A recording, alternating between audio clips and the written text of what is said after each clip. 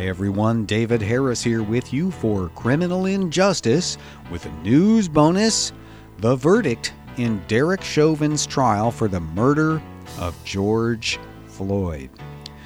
You no doubt know by now, I don't know how you could not, that Derek Chauvin, former Minneapolis police officer, was found guilty of all 3 charges that he faced in the homicide trial involving his killing of George Floyd last May 25th of 2020. We've all seen that video, 9 minutes of human cruelty and agony, and I think we're wondering, how is this going to resolve after a summer of intense demonstrations, outrage, interest, discussion, change in your city perhaps, as there has been in mine?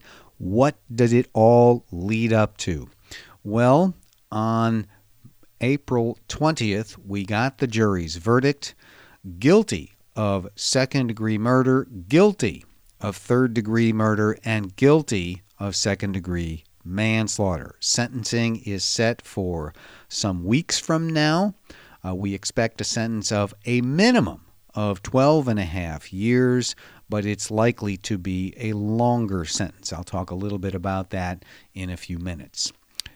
So the question I've been asked probably most often since the verdict was announced: were you surprised? Well, I would put it like this. Yes and no.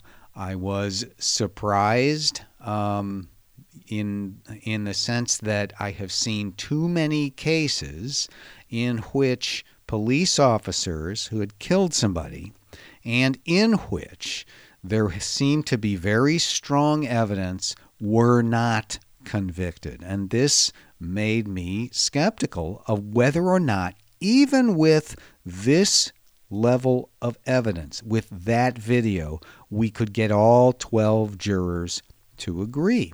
I think most of the trial of Officer Michael Slager in South Carolina, he was charged with the murder of Walter Scott.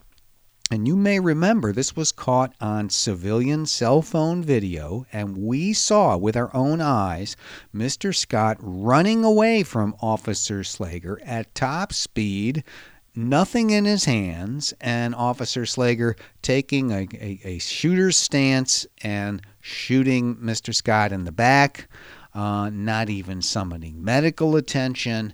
When a jury saw that and had a full trial of it, didn't get a verdict of guilty.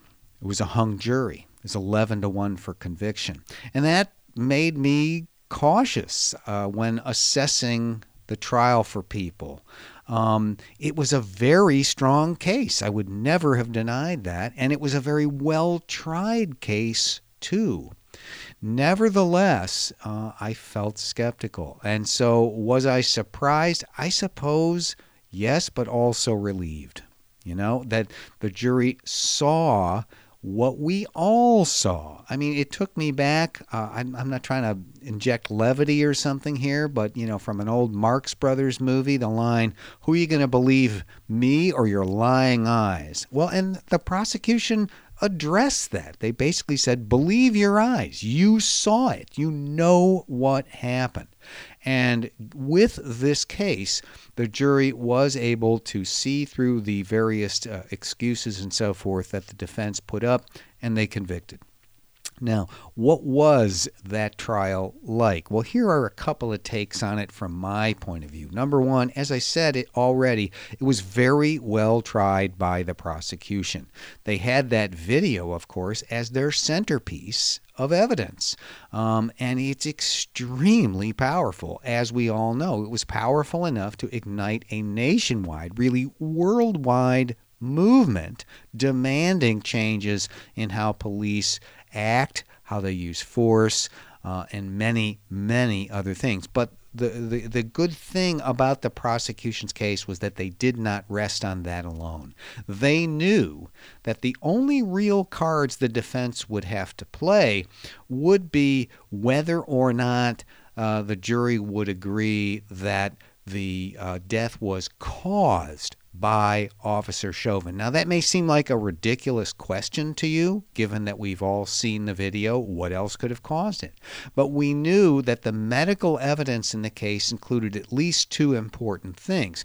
Number one, evidence of some kind of heart disease that Mr. Floyd had. And number two, evidence that he may have ingested some illegal substances.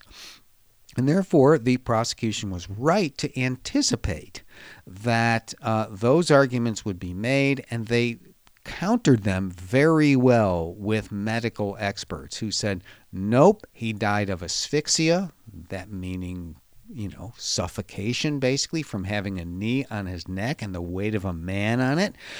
It was not heart disease. It was not other substances and other suggestions like that. So they made sure that in their own case, they cross those T's, dot those I's, and close those doors. They were also able to do a wonderful job, I thought, persuasively by bringing in live witnesses who were there.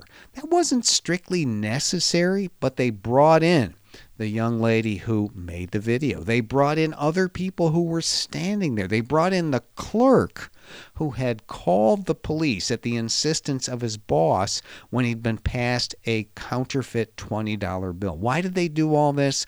They wanted to humanize the situation overall, to show its grave impact on everybody, and then they had a chance, of course, to humanize George Floyd himself through other civilian witnesses. They did this with his current romantic partner and with others.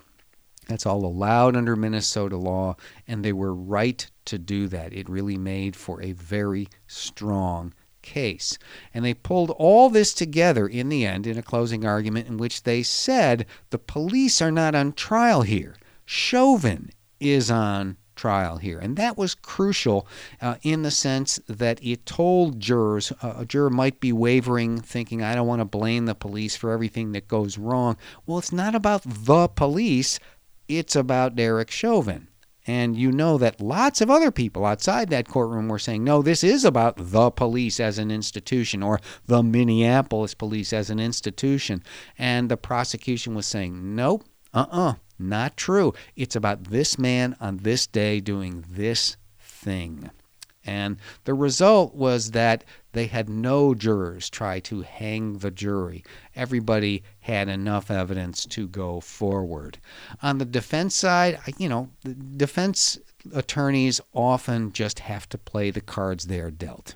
And that was the case here. They could not argue, crucially, as they do in so many of these police death cases, that the officer was in fear for his life, that it was a split-second decision. Those things usually play a big role in police shooting and otherwise killing cases, but they just didn't apply here. Right? When you got Officer Chauvin kneeling on George Floyd's neck, looking for all intents and purposes, like he's, waiting in line at Walgreens or something, you can't argue that he looks like his life is in danger or that he thought something was going to happen to him. None of those things applied. So they were left with the very weak cards of something else caused the death. Now, that's not nothing. I want everybody to understand. In every homicide case, a homicide is what we call a result crime. You have to prove that there is a connection between the actions of the defendant and the result, in this case, the death of Mr. Floyd. That is crucial in every homicide case. So they were attempting to show that something else interfered with that or actually caused it, and you could not lay blame with Mr. Chauvin. It's just that their evidence was not strong enough, and it was well countered by the prosecution. So, where are we now? Where does all of this leave us? I think, there's a tendency at this point to take two different positions. I hear it from the police side that Chauvin was a sort of a bad apple, that, he doesn't represent all police, that he doesn't represent the whole Minneapolis Police Department, or It's over now. We got the bad guy out of here. He got what he deserved. And by the way, police didn't have any great, things to say about Officer Chauvin outside or inside the trial. And inside the trial, we actually saw police testify against him. His own police chief testifying against him, another very high-ranking officer testifying against him, a former officer, a retired officer testifying against him. And this had two important purposes. Number one, it cuts off the defense argument that he's just following his training, he's following department policy, all that stuff. They said, no, absolutely not. That's not our training. It's not our policy. But more than that, people want to think that maybe this is the crumbling of the great blue wall of the practice of all police officers always backing each other up. I think time will tell. I think this is a pretty interesting sign, but whether this will happen in other cases, we'll have to see. But there is talk on that side of things. We're under siege. He's just one bad guy. This whole thing, we got to get past it. That is, I think, a sign of what we face.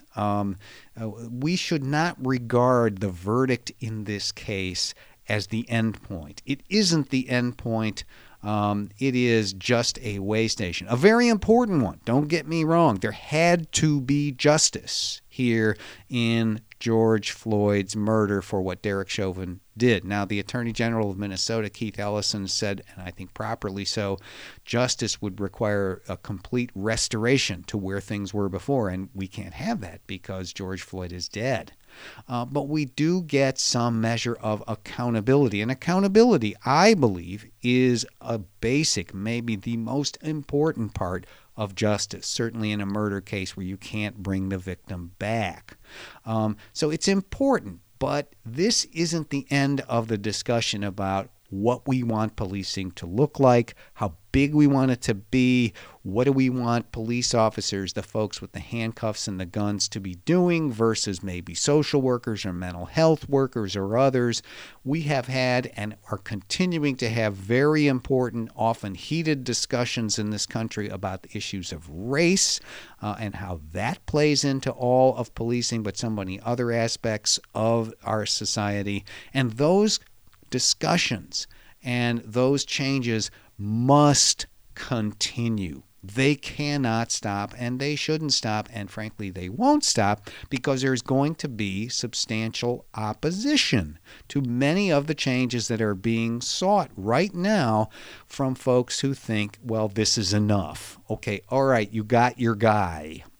Well, no, it's not over. It's not done. This will be a continuing process. And the leaders that I know best in law enforcement, the people I talk to, they want this to be a transformational time for policing. They hope that they have that chance. They hope that they're not boxed in by people to their right in police unions or the rank and file, or people on the left who want to simply abolish policing. They want things to get better.